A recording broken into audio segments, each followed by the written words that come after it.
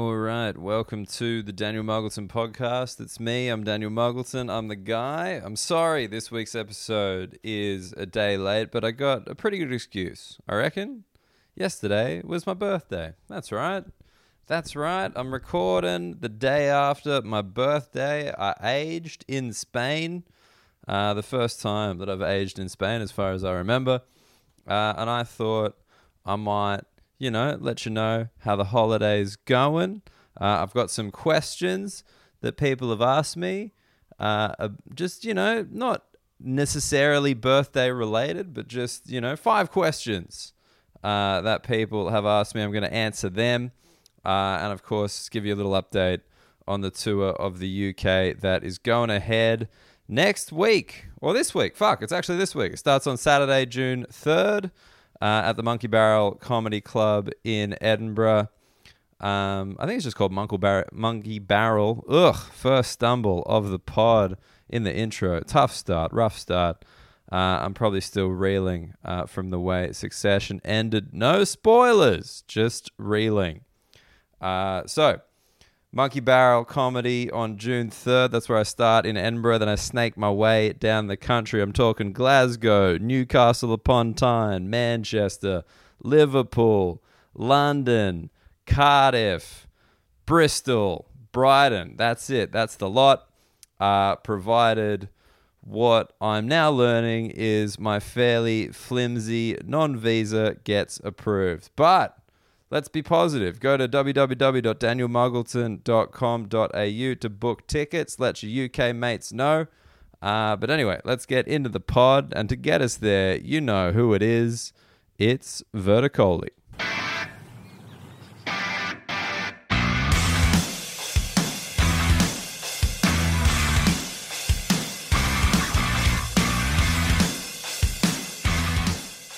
All right, as I said, it was my birthday yesterday, 34. It's very important to me that I don't become one of those celebrities whose age is ambiguous. I don't get it. That's like a thing, right? Like there are just some celebrities that you go to their Wikipedia, it's not there. It's kind of like it's never because they want to appear older than they are. It's always younger.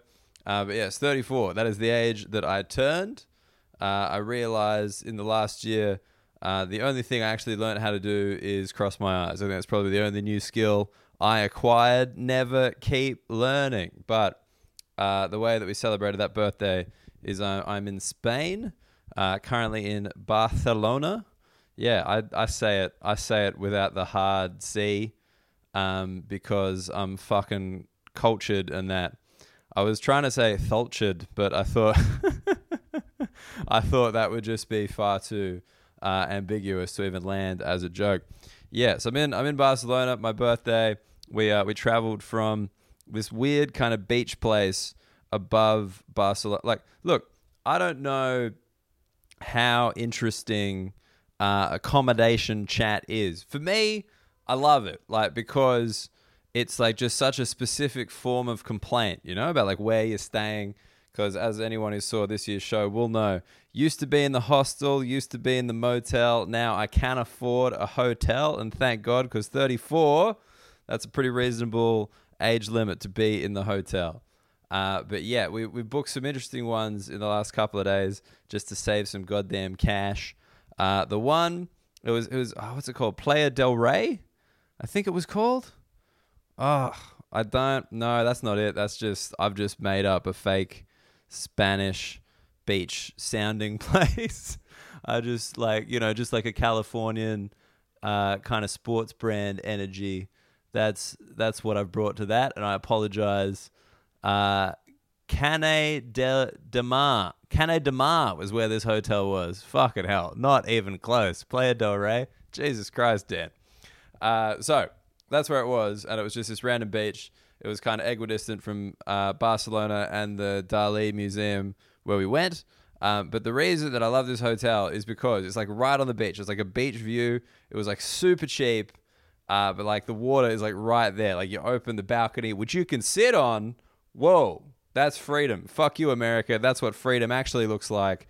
A hotel balcony on a fourth floor that you can go out and sit on. Only in Europe do they allow you such simple methods for self-harm. Come on, right? That's fair. Like, it is very rare to get out on a balcony in a hotel above a first floor in Australia. Very rare in America. Usually, I'm dealing with those hotels where they give you like the kind of train window size gap, you know, just like 10 centimeters of window that you can open if you just really want that fresh air to seep in slowly. But yeah, so this one is a balcony right there, water right there, sand all the way to the water with the view. I'm like, holy shit, how is this place so cheap? This is like a nice, like objectively nice hotel. This is where I wake up on birthday day. And then we realize there is a train line. I think I might even put a photo up on my socials just so people could really see this. It's like the parking lot, a train line, and then the beach. And we looked it up, and to actually access the beach that you can see, that you know, if you could really cop a fall, you could probably take a running jump and land on the beach, like the sand, not the water, the sand. Like, that's how close it is to the hotel balcony. To actually get there is a 25-minute walk. It is one of the all-time catfishes I've ever experienced in terms of location. It's crazy. There's no tunnel, there's no bridge over this railway line, and then obviously from just like 6 or 7 a.m. there is trains fucking plowing through every 15 minutes. So, you know, the what I thought was one of the all-time accommodation booking wins actually turned out to be a very reasonably priced hotel. But that's where we started. Went up to the Dali Museum. I've been driving in Spain, which is wrong side of the road. I know obviously more countries drive on the right than the left, so that's quite a subjective statement, but nah, go fuck yourself. It's the wrong side of the road if you're driving on the right. And let's be honest, Spanish driving compared to Australian driving is one of the all-time stressful experiences. Like, the merging, just the sheer craziness of Spanish driving. Like, I really can't describe, like, because it's just, so one thing that I do like, they really seem to respect the overtaking lane versus the regular lane. Like, generally I'm driving on these highways, 3 lanes. There's the truck lane, which is slow, like super, super slow. And then there's like the regular lane where you seem to go a regular speed. And then there's an overtaking lane where I can only assume Germans in Mercedes just speed past you at such a fucking clip that you're like, I got to get the fuck out of this lane. Like, there's none of that. In Australia, you see people just hanging in the overtaken lane like it's nothing. Here, it's like, hey, you're in that lane. As my wife saying goodbye to me. She's leaving. Apparently, she loves me. She's happy to spend my birthday with me, but she's not going to listen to my podcast, even live. Even live, she's quite happy to give it a miss. I know that, like, she didn't make any noise during that, but you're just going to have to trust me that she was there. But sorry, back to the Spanish roads. Yeah, like, Mercedes in the overtaking lane going like 150, probably higher. I assume they're just Germans forgetting they're not on a fucking Autobahn. But then just like, I don't know if like we're just pussies in Australia, but it seems in Spain, like you just merge into a lane. Like if you're slightly ahead of the car in front of you, you're just merging. Like there ain't like, oh, I'll make sure that I get in front of him a decent distance. I'll make sure that I'm not cutting him off with this merge. It's like, nah, bro, I'm coming in. You're behind me. It's on you to stop. It's just the onus is on you. The onus is on you to be like, hey, let's avoid vehicular manslaughter. So fucking hit the brakes, champion. You're a pussy. I got this. So there's definitely that aspect of the driving in Spain. Also, just driving in Barcelona, like we like missed a turn trying to drop off a car. So just like on La Rambla, which is like the main street, the high street of Barcelona, if you will. And like just going up that was one of the most excruciating experiences of my life. There's just scooters zipping in and out, bikes zipping in and out, taxis trying to big dog you. Like, but we got there, no scratches on the car. It was one of those ones where you're like, fuck, I wish I bought the insurance. Oh my God. I'd have loved to scratch this motherfucker up and drop it off and not worry about it. But no, managed to get through it. And then, yeah, settled into Barcelona. The Dali Museum was a good time. One thing that was funny is like it's a whole museum. He designed it all himself. It's all containing his works. It's up in a town whose name I do not recall at the moment. But don't worry, there's a Dali Museum / theater, and it's all him. And actually, my favorite bit of the Dali Museum is they've got like an audio guide, but like it's not that regular audio guide where it's like, hey, here's the number of every room, find the guide that relates to that. It's just kind of like an introduction and then off you go. But it's a SoundCloud file, which is amazingly cheap. Not to generalize about the Spanish economy, but yeah, I think that's pretty fucking spot on. But yes, it's like an introduction and then it's a SoundCloud. So my wife and I are sharing a pair of headphones, and then after the introduction, just like house music starts playing, and I'm like, is this like we must have gone to the wrong thing? Do you want to double check? And she's like, oh yeah, no, I think this is part of the exhibit. Oh, I hope you caught that. That was her saying fuck you as she exited finally this time. But yeah, like she just thought it was part of the exhibit. So for like literally the first half an hour, we're just going through with like a fucking Solomon house mix playing, like just like doof, doof, doof kind of music. And I'm like, I really don't think this is the sanctioned audio guide of the gallery. And she's like, but maybe it's like, it's Dali. It's like a surrealist. Like he wants you to kind of engage with the art. And he's not going to explain it. He's just going to put music underneath it. Like there's just this kind of trance soundtrack to Dali's portraits.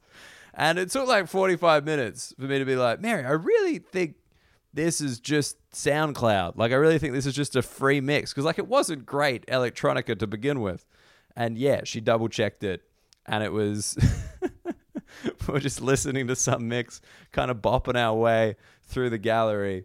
And look, I'll be honest, it wasn't bad. Like I think in future, if, there was more of a house music element to exhibits, like maybe like museums as well, just like a real juxtaposition between the old dinosaur bones and just some fucking dubstep. Like that, that'd probably get the kids interested. That'd get the kids involved in the art. But yes, I'm trying to take you through. Sorry, I'm trying to figure out when I last spoke to you. That was just when I flown into London after the wedding, and then I was just in the UK for a couple of days doing some podcasts. Trash Future, Masters of Our Domain, popping up to Manchester, flying out of there. And then, just been in Valencia. I don't know if that one's supposed to have the soft C. It's all I got. I got no Spanish, and I get the shits with having no Spanish because, like, I've got little words here and there from the subtitles from American TV shows. Like, that's basically how I picked up my Spanish. They got a Spanish... Like, I know Tortuga because of Breaking Bad because they blew up the cartel guy who was called the Turtle. So I've got Tortuga. That's there. I've got like Donde Está la Biblioteca because of Community, like the rap in Spanish. Like I got like, I think that's how Australians learn Spanish, right? Like we don't really interact with many Spanish people. It wasn't offered at my school. Like maybe it's offered at more schools now. So like really it is just the, Spanish characters in American TV where you just pick up like Zoolander, like Don't You Know I'm Loco? Like that's crazy. I got that. Or like 4 Loco, it's like 4 times crazy. I got my math's pretty good. Like, so I just don't know any Spanish. Spanish people where we've been. I mean, the English has been pretty bloody spot on. Let's be fair, it always is. But there's definitely been a couple of times where they don't have much, and we're trying to Google Translate and do our best, and then you just kind of hear them as you walk, like they walk away, and they're kind of like, "Ugh, Americanos," which. Again, not being a Spanish expert, I'm pretty sure means Americans. And look, I didn't think this would annoy me because I don't consider myself a particularly patriotic Australian. That's not really my energy. But there is a thing with, you know, being assumed to be American. And like, you know, I'm not leaning into the classic American stereotypes. Like, what, you think we're dumb, racist, and fat? And it's like, I'm all those things. Go fuck yourself. That's not it. It's like, the thing that bothers me with Spanish people assuming I'm American, or just like Europeans in general, let's be honest, is that like, but no, it's especially in Spain, because I feel like most Americans have probably had significantly more access to the Spanish language than most Australians. So when they're calling us American, it's like, hey, you piece of shit, you should have learned some Spanish. You're probably going to run into some Spanish people in your life. Why have you not picked this up at all? Whereas I'm like, I never had the opportunity. Like, Australia, very small Spanish population. As I said, not offered in school. I'm going to put it out there. I don't think an Australian TV show has ever had a Spanish character. Like, once. Like, you know, just like not one. Like, I can't think of a single significant Spanish-speaking Australian. Like, none. Like, yeah, genuinely none. There must be something at some point. I don't think so. I don't think the language is really ever spoken like in a commercially digestible form. I don't know why our Spanish population is small. I guess like, because we have like obviously a lot of other European people, a lot of Portuguese, where I live in Stanmore, and Petersham. But like, is it just because like, I was thinking about this, like Spain, Portugal, Australia, very similar climates. So like, why would you leave? Whereas like we've got, you know, a lot of British people, obviously the language thing and the completely different climate. That's a winner. I feel like we got a lot of Germans as well, like quite a few Germans. I mean, they had something to get away from. Different climate again. A lot of Polish people, same. Whereas like the Spanish, it's like, we got this here. They don't speak the language, as I've just fucking proven. Like, why would you? Why would you go to Australia? Like, what's in it for you? Not a great footballing nation. Like, I gotta say, that's like, whenever you come to these European countries and you, I don't know, as like an Australian sports fan, I always lament the lack of success of the Socceroos. Like, why aren't we better at football? We put so much money into it. You know, we want to be good. We've been to so many World Cups. Like, why are we not competing at the same level as these European people? And then, like, I've seen basically every day here, I've seen a Spanish child/teenager playing football with like a can of Coke, a rock, a live pigeon, like they're just kicking anything around, doing doing dribbling tricks, like proper technique stuff on the ball, just in the street. Like they're waiting for their parents to do something, and instead of like sitting there on a phone or a Game Boy or like, fucking up, they're just juggling a coffee cup, ceramic, high stakes, And I'm like, yeah, we've got no fucking chance. We have absolutely no chance. I've never seen that shit in Australia, like just, dedicated football drills with any inanimate object available on like uneven cobblestone streets. Like, they're fucking nailing that. No wonder they've got like a decent European level midfielder, right? Like, we're never getting close to it. But yeah, look, let's start Valencia. Never been to Valencia before. Never really had any read on Valencia. All I'm doing coming out is orange juice. Very good. Valencian oranges, very good. Tastes different. I didn't think orange juice could taste different. I thought it was orange flavored. But nah, these ones, like, there is a significant difference in taste. Even between Barcelona and Valencia, which are like fucking 2 hours away from each other. Like, you can taste the difference. So if you get through Valencia, get the oranges. Sandwich culture, Not really any to speak of. They call it a bocadillo. I know that much. But it tends to just be a bit of bread and then some ham or cheese or tomato or sometimes combined. Europe loves the one ingredient sandwich, which I get, I can appreciate, but it's just not hanging with the big boys of the USA or the recent sandwich uptake in Australia. Not nearly as disappointing. Fuck, I don't think I talked about that. Not nearly as disappointing as the goddamn London sandwiches. I went to two places as recommended by the fans. People got in touch being like, you got to check out this, you got to check out that. And by God, they were so mediocre. Like one of them was essentially like a mum and pop Subway. Like it was ingredients in the Bain Marie. Here's the kind of meats you could get.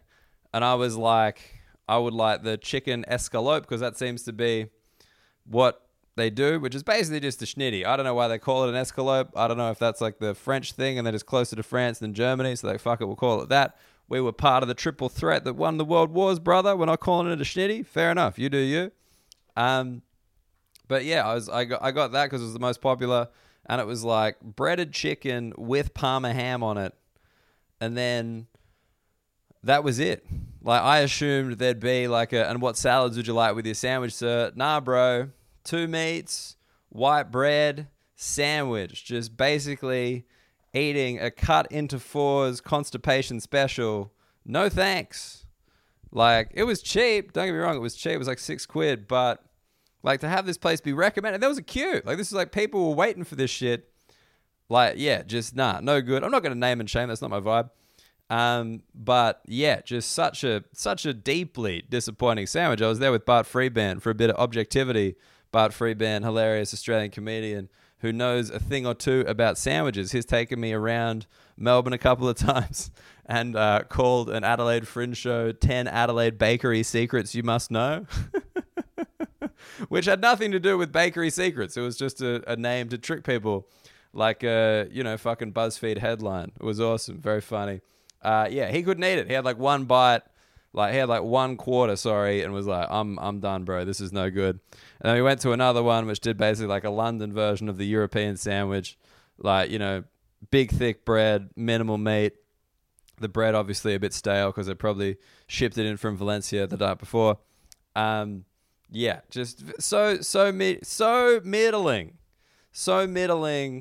and this is what people have recommended. This is what people who live in the UK like. You got to go here. You can't miss this place.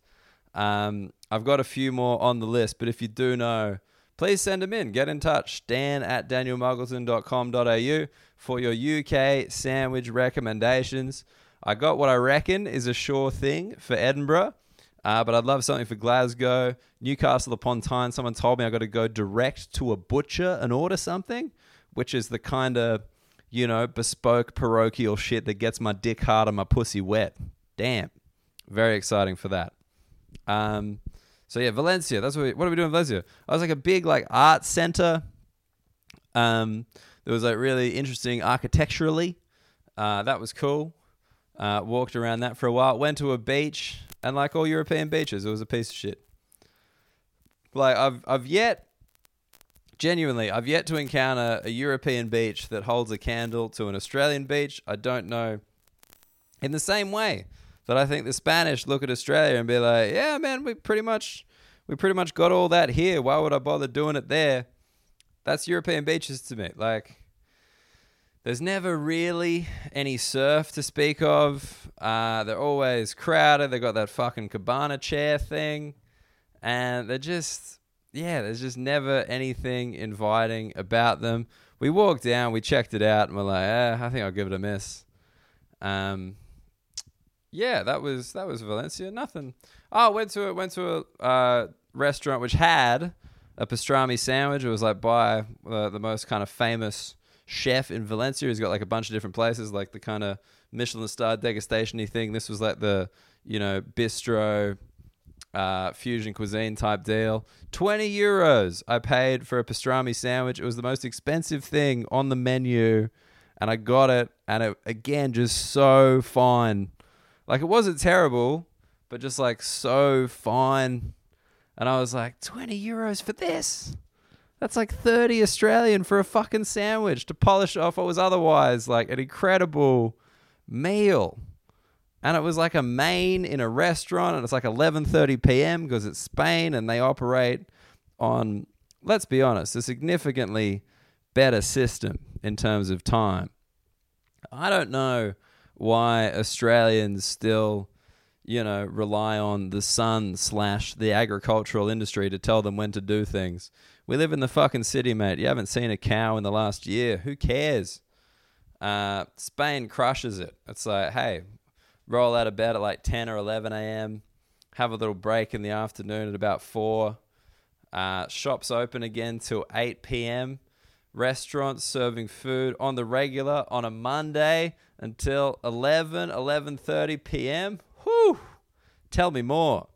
That's all I want. I just want late night dining options and the ability to get a decent coffee and sit in after 3 p.m. Is that too much to ask, Australia? Seriously, what is so good about 6 a.m.? Why do all you cunts insist on being up and about at 6 a.m.? It kills me. Anyway, maybe I should move here. Learn the language.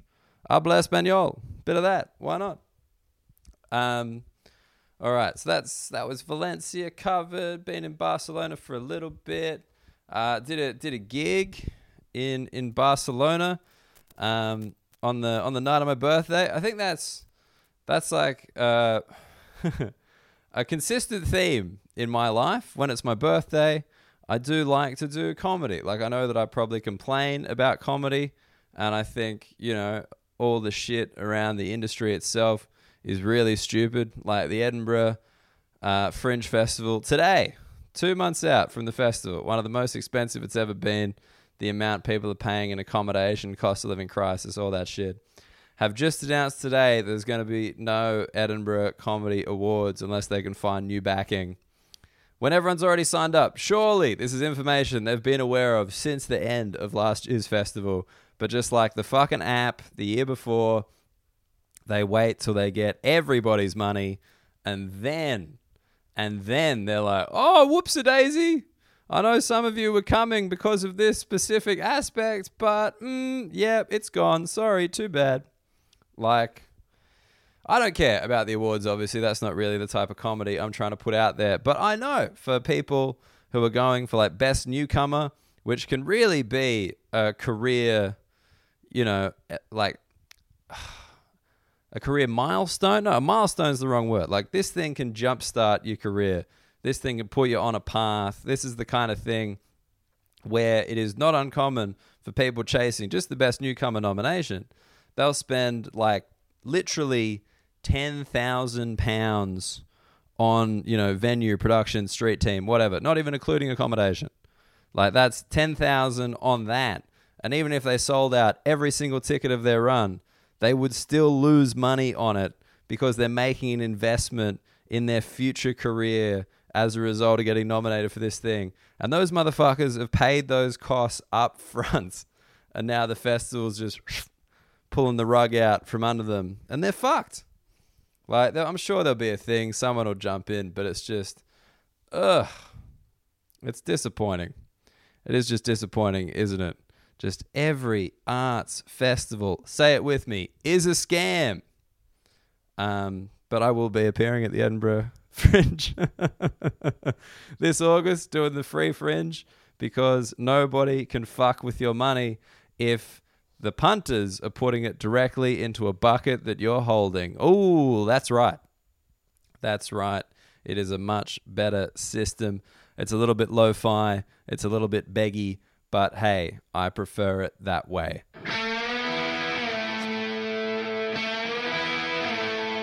All right, that was a little update, where I'm at, how's it all going?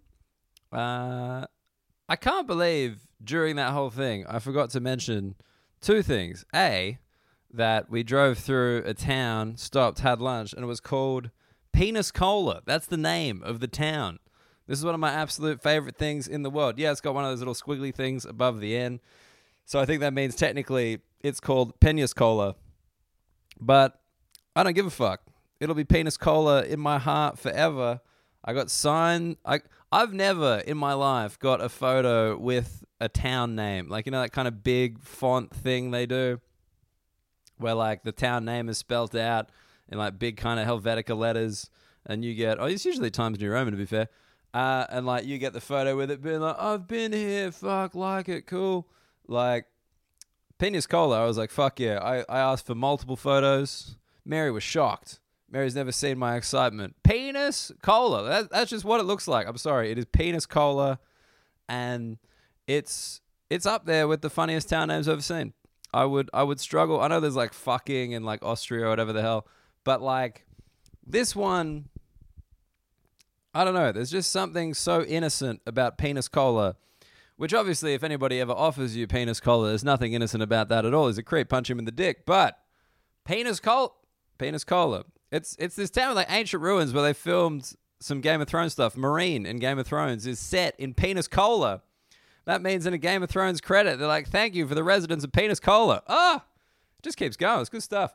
And the second thing, I was talking about a con, but I got sidetracked. At one point, this podcast will have structure. I promise you that.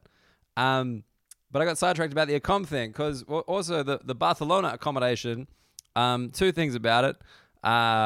Spanish doors turn over and over and over. Like, it's like a fucking tumble dryer to get in and out of these things. And I just don't know what it's doing. Like, I'm no expert on locks. I'm no expert on anything that requires tools or mechanical reasoning. But generally, my understanding of a lock is you turn it in the direction of the bit that's affixed to the other side of the door, it will lock, and you turn it away from that, it will open. You generally have to turn a lock around, like twice, like maximum. Usually just once. It's like, hey, it's sitting there ready to go. You turn it, the mechanism clicks in, the door's locked, done. These doors in Spain, you turn in any direction to open or shut, I would say 4 to 5 times, just around and around and around, and like, I don't hear any mechanism moving. Like, I don't think it's like the initial thing, and then there's like another thing, like, and then another thing, like, you know, like it's a thin little lock initially, and there's like a fatter lock that envelops the thin lock, and then an even fatter lock that envelops that lock, and then like 2 other locks on either side, like some kind of weird reverse babushka style scenario. You just keep spinning it, and then eventually it stops, and then when you open it, you're fucking spinning it again, and it seems to do nothing. Why? How much time do these people have? Anyway, that was number 1. That's been every lock I've encountered in Spain. So there you go. If you know, I'm sure it must be a thing. Someone will know. That's my favorite thing about this podcast. I'll say something ignorant and ill-informed, and, you know, I'm quite happy to leave it that way. And then someone will get in touch being like, well, actually, Daniel, Spanish locks are the most secure in the world. And I learned something. Like, I don't retain the knowledge, just like I don't retain place names. But, you know, it's nice to know that we're all making progress together. And the second thing is I'm traveling with my wife, as I said. We're staying in a hotel, and look, Europeans seem to have interesting views of what constitutes a large bed or a small bed. Now, I'm not saying width, I'm not saying length. I'm just saying that sometimes in Europe, when you get a queen bed or a king bed, they will give you 2 single doonas and 2 single sheets. So like, it's kind of like one big table, but like 2 settings, you know? Whereas I would say these goddamn Anglo-Saxon beds, to which I've grown accustomed, it is a queen bed with a queen doona and a queen sheet, and everybody just gets under the same sheet. It's like, you know, a 2-person tent versus 2 one-person tents, if that makes sense visually. But this hotel we're in currently in Barcelona is one that has just 2 single beds pushed together, and that's the double bed. If you try to get anything happening, you know, it's my birthday. I felt like I might try my luck. You just fall in the gap. There's just a big fucking gap. I'm sitting on it right now. I'm sitting in between the gap recording this podcast. And I just don't know if you can complain. Like, I feel like you should be able to complain. Like, I feel like when you are staying in what is essentially a double room, 2 beds pushed together isn't acceptable. But then we've been sticky bacon around the corridors, and every room seems to just be 2 beds pushed together. Now, I don't know if this is just a flexibility thing. It's like, hey, we don't know what kind of travel setup you got. If you're a couple, obviously push the beds together. If you're 2 singles, separate the beds with a gap. But I don't like it. I don't like it. My wife likes it, and that makes me like it even less. This has been a thing that we've said in our relationship previously. She's like, oh, one day we could have separate beds, like you sleep different hours to me. We could sleep separately. And I'm like, no, I don't want that. I think a huge part of the relationship contract is sharing one bed. I think 2 beds is the slippery slope towards other kinds of separation. We're in this thing together from dawn till not till dusk, till dawn again. That's a 24-hour cycle, isn't it? Fuck, smooth the use of the English language there, Daniel. But yeah, like, am I being needy? I am a needy person. I'll admit that 100%. Needy emotionally, but I get the his and hers sinks. I totally get that because we got one sink at home, and my wife's always boxing me out of the sink. She's doing some NBA Dennis Rodman rebounding shit, getting her ass out, getting her hands out, holding me away. I'm trying to get in there to spit the toothpaste, and she's brushing her hair and doing another thing. Like, I get the his and hers sinks. I feel like men and women utilize sinks very differently, and I'm happy to do that in a more efficient format. But with the bed, like, I do get that she works significantly different hours to me, but even if it's in the same room, I feel like the separate bed, no good. Like, maybe, when you're old and the relationship is weathered and the sight of each other is difficult, let alone, the contrasting heat preferences and, arthritis. I don't really understand aging, but I feel like in that instance, a separate bed is just practical, and like maybe you could move towards it. But even then, I think no. I think you just gotta stick it out in the same bed. I've never heard of people moving an aspect of their life further apart and them being closer together than ever before. It just seems counterintuitive. I bring that up, obviously, so everyone can get in touch and be like, damn, we agree with you 100% there, mate. You're not being needy. Fuck the bed gap. Fuck the 2 singles. You're in it together. You're spooning. It's on. I don't care if it causes you shoulder pain, which it has in the past. Nice. All right. Let's get into these birthday questions. These were submitted by some of the regular listeners of the Ask Us Everything show. No, they're not even listeners. They're watchers, viewers. The weekly show I do on Zoom with Steve Hofstetter, which I had to cancel because just with this time zone in Barcelona, I couldn't get it done. So I was like, hey, look, you guys like asking me questions. It's called Ask Us Everything. Why don't you ask Dan everything? So I just thought I got 5 questions from that I'd answer for you guys on this podcast. And, maybe that'll be a nice way to end my little birthday. So, first question, birthday related from Yisrael Picker. What is your ideal birthday? As I kind of hinted at previously, I think I like doing a show on my birthday. My last 2 birthdays I've actually spent overseas. That's not something I'm particularly into.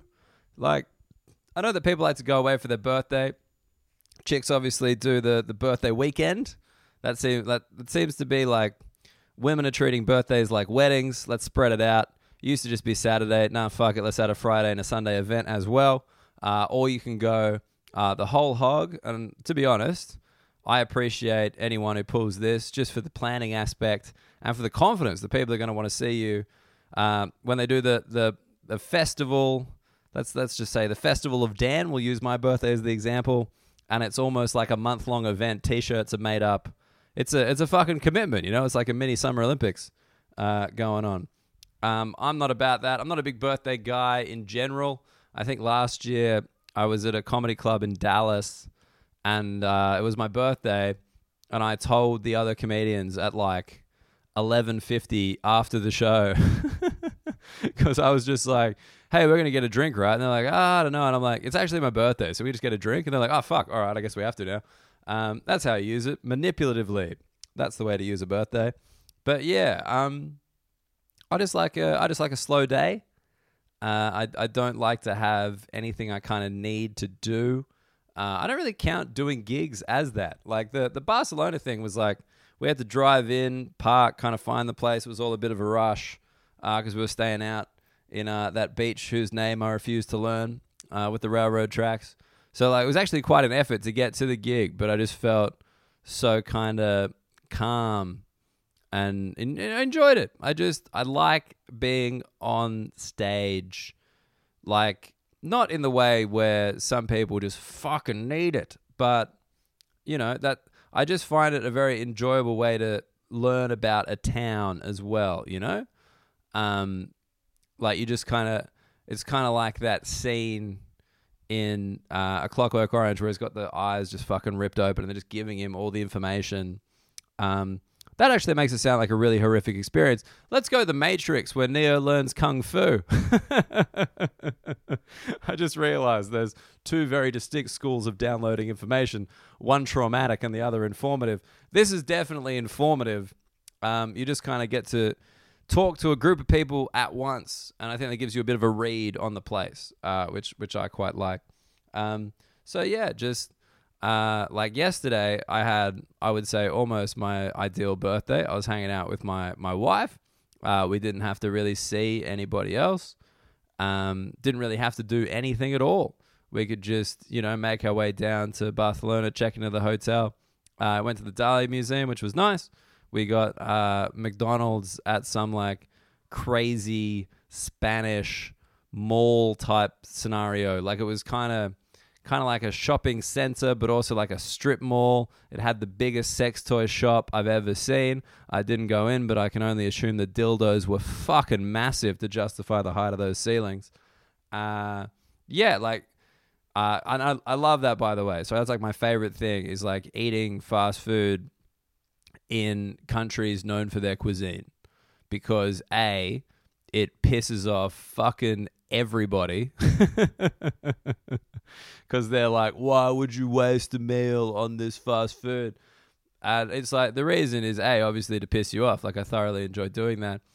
We did KFC in Italy. We've now done McDonald's in Spain, and I'm pretty excited for Burger King in France. But also it's fun to compare. Like it's fun to see like, the different things that each place will offer, because it's obviously the standard menu, but then like they kind of put their local twist on it based on the taste of the place. So it's a weirdly accurate way to assess what a place is all about.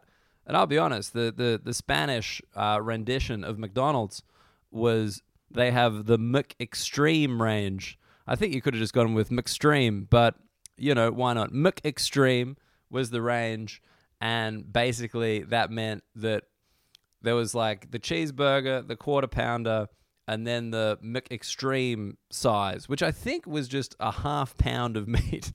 It looked fucking epic. I didn't get one because I was like, I'm too old. I'm too old to put that through my stomach after a week of coffee and white bread and cured meats. That's too much for me to deal with.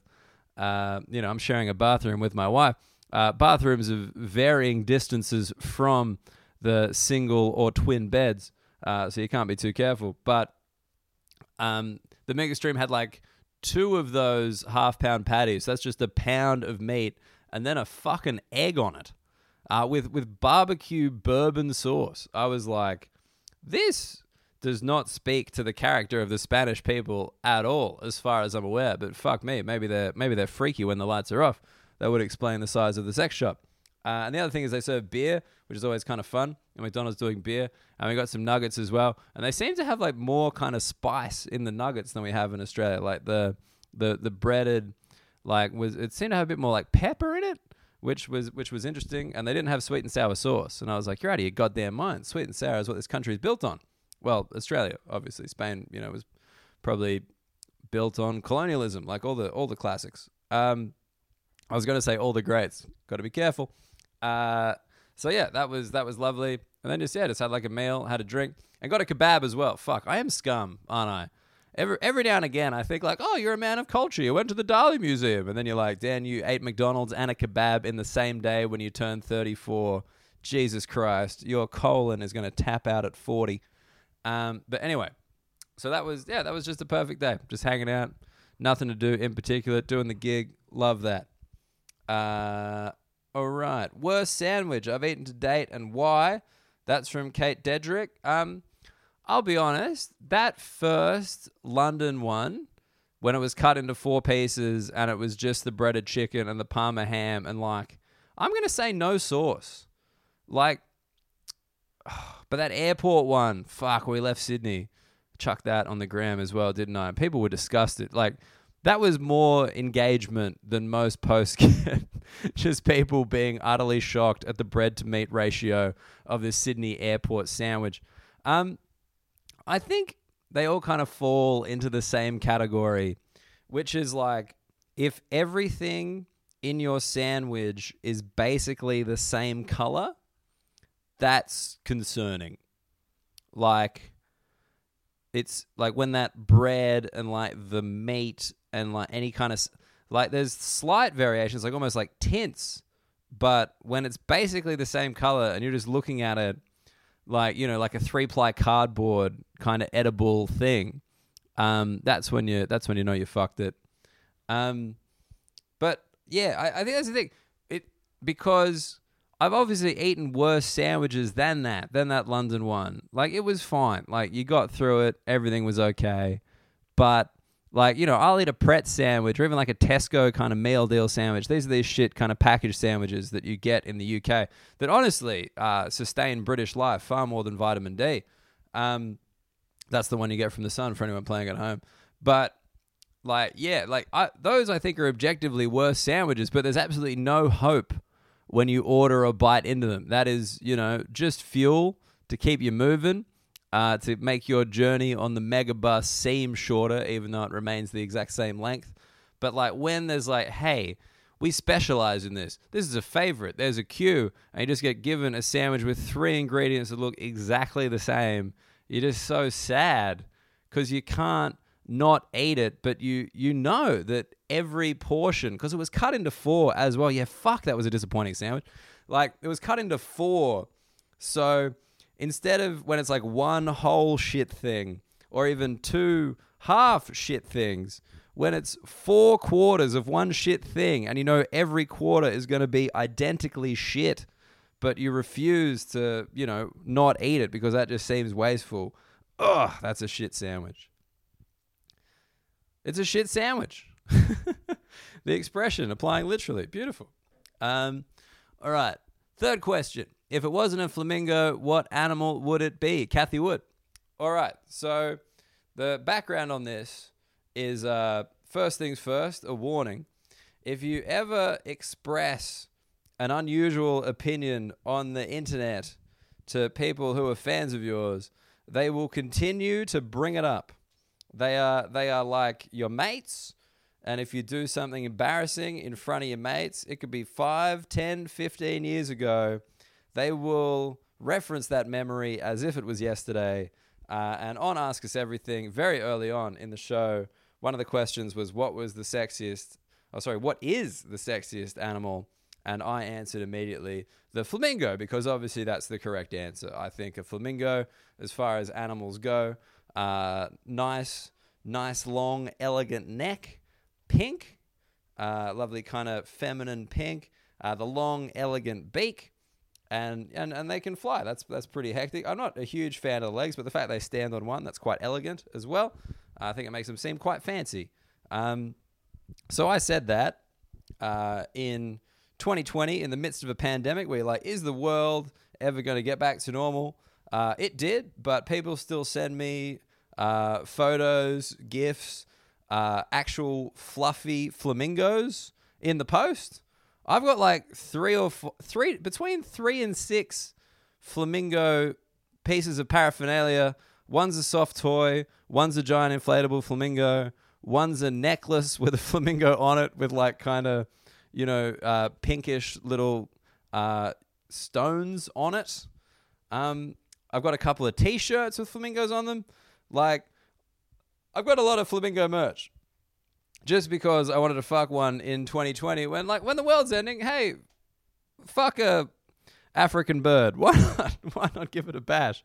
And yeah, so that's just kind of stuck with me. That's the background. So I would just warn you, if you're going to do that, even just around your mates, if you're planning on staying friends with them for a long period of time, get some PR on your answers. Get some media training before you dive in there and suddenly, after shows, people are handing you flamingo inflatable coasters and nobody else knows why. And they wonder if they should do it next time, and then they do, and the fucking thing just keeps going, doesn't it? But if it wasn't the flamingo, what would it be? What's the silver medal of the sexiest animal? Because let's be honest, my hands are tired. I got to stand by the flamingo at this point. Sexiest animal, the second sexiest animal. Like, there's obviously, because I've been sent this because they're somewhat similar. There's the secretary bird. The secretary bird somewhat resembles the flamingo with the long legs. Has got eyelashes, like kind of quite, like, I don't want to keep overusing the word elegant, but just like quite beautiful eyelashes, like very kind of human eyelashes.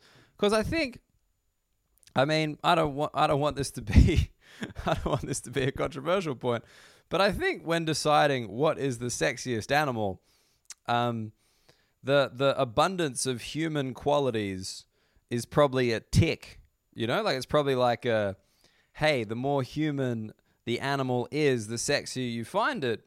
Because I don't know about you guys, but personally, I find humans quite sexy. So the animal that most closely resembles a human is probably the animal I find sexiest. I'm not actually looking for just a really fucking animal-looking thing, because that's what I've wanted to fuck secretly all along. It's such a bizarre question when you think about it, because it was asked innocently, but then I've just kind of gone on about it and described in graphic detail how I'd do it. And let's be honest, nobody wants to hear that. But it is a funny thing to do. I don't know. Like, is it weird to say a dolphin? Like, again, I know it's a bit of a stretch to suggest that dolphins have very human-like qualities. But, and I want to make this very clear. At no point am I suggesting it's because of, visible holes. I think that is quite crass, and I won't have those words put in my mouth. The reason is because they're quite sleek and happy, and that's kind of fun.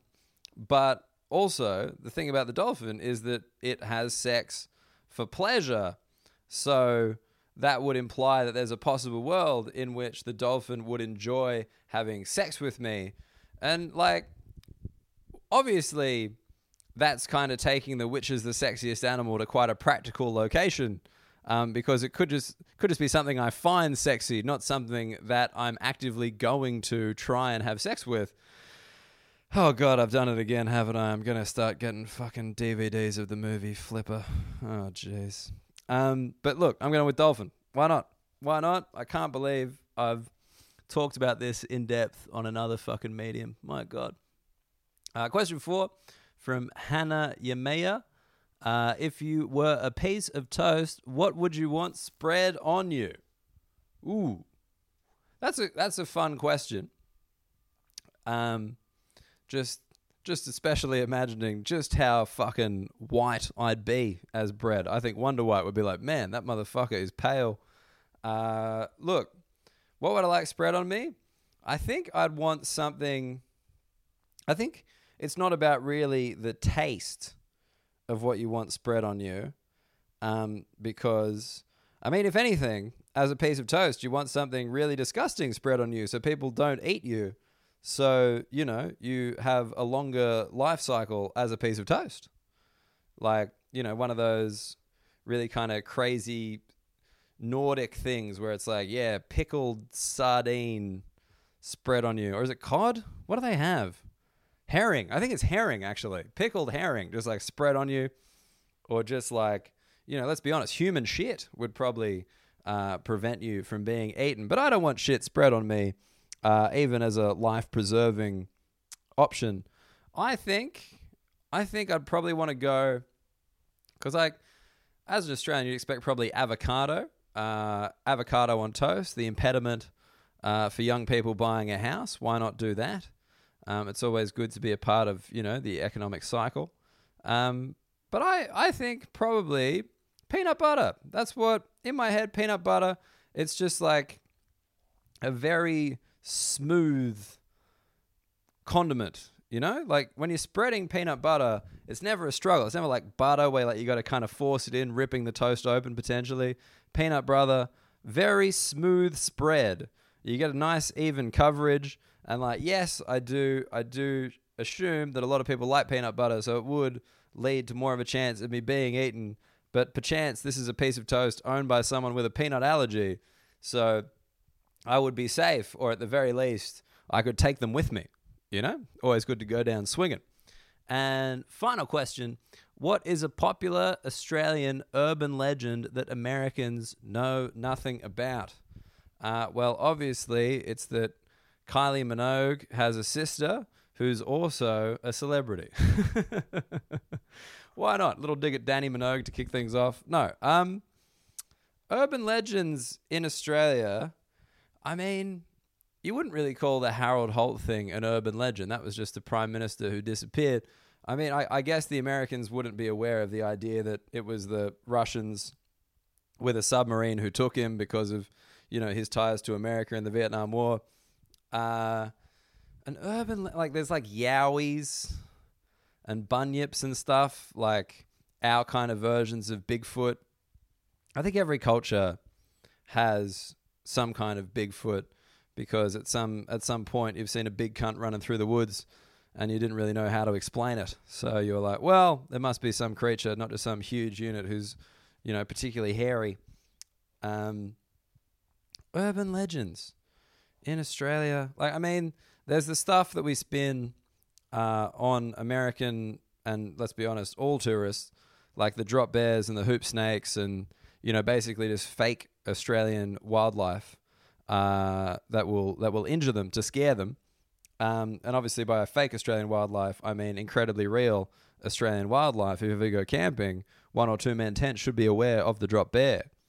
But do take a Bundy rum just in case. That does tend to ward them off. Urban legends. Australian urban legends. Again, like I'm thinking about things that have happened in Australia that, you might not be aware of, like the Emu War, like that we legitimately lost the war with emus. That's a real Australian thing. Is there? I'm trying to think. That Hugh Jackman's straight? No. Urban legends in Australia. Like we're not a particularly urban country, probably suburban more than anything. And I don't think we have anything.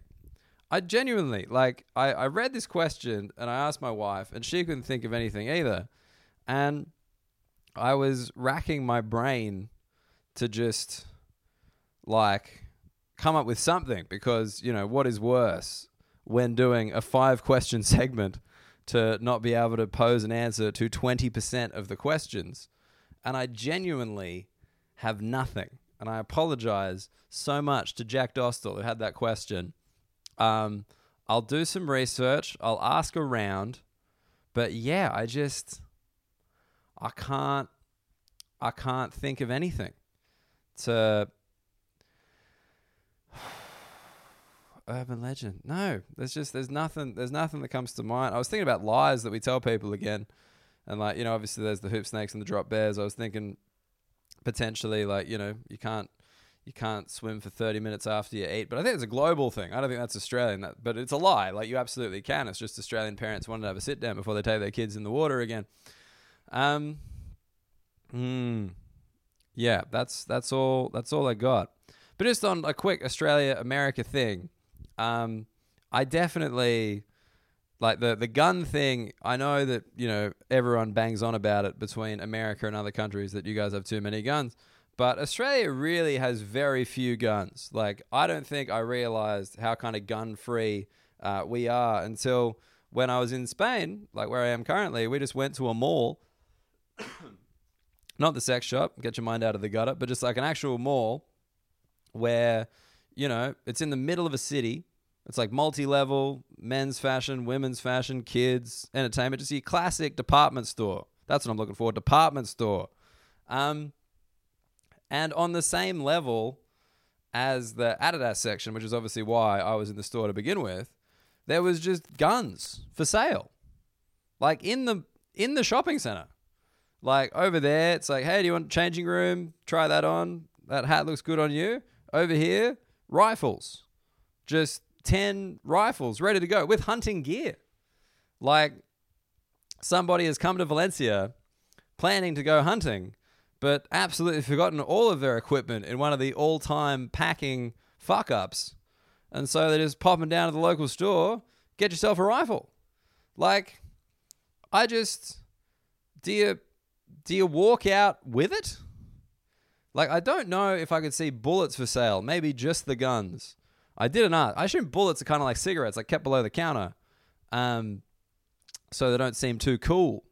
But yeah, it was a very bizarre thing to see as an Australian. Just like, I'm going to say 10 to 15 rifles just on a display right behind glass. They're not savages.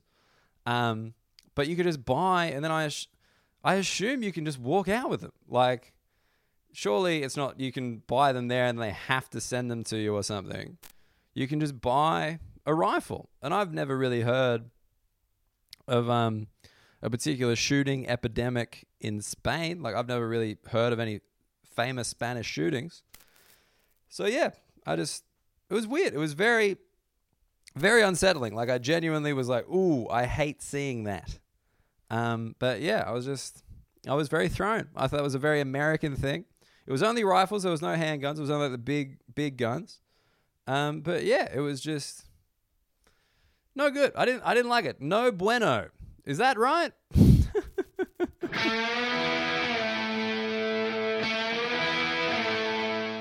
All right. I hope you enjoyed this week's semi-late, but justifiably late installment of the Daniel Muggleton podcast. Next episode will be coming to you from the road in the UK. I'm excited to let you know how the shows are going. I'm excited to update you on the UK. Look, I'll be honest. I've been watching it unfold on Twitter from afar, and the country's fucked. It's all over, and I'm like, oh yeah, that's just everybody talking about their country. I don't think anybody likes where they come from / their sitting government.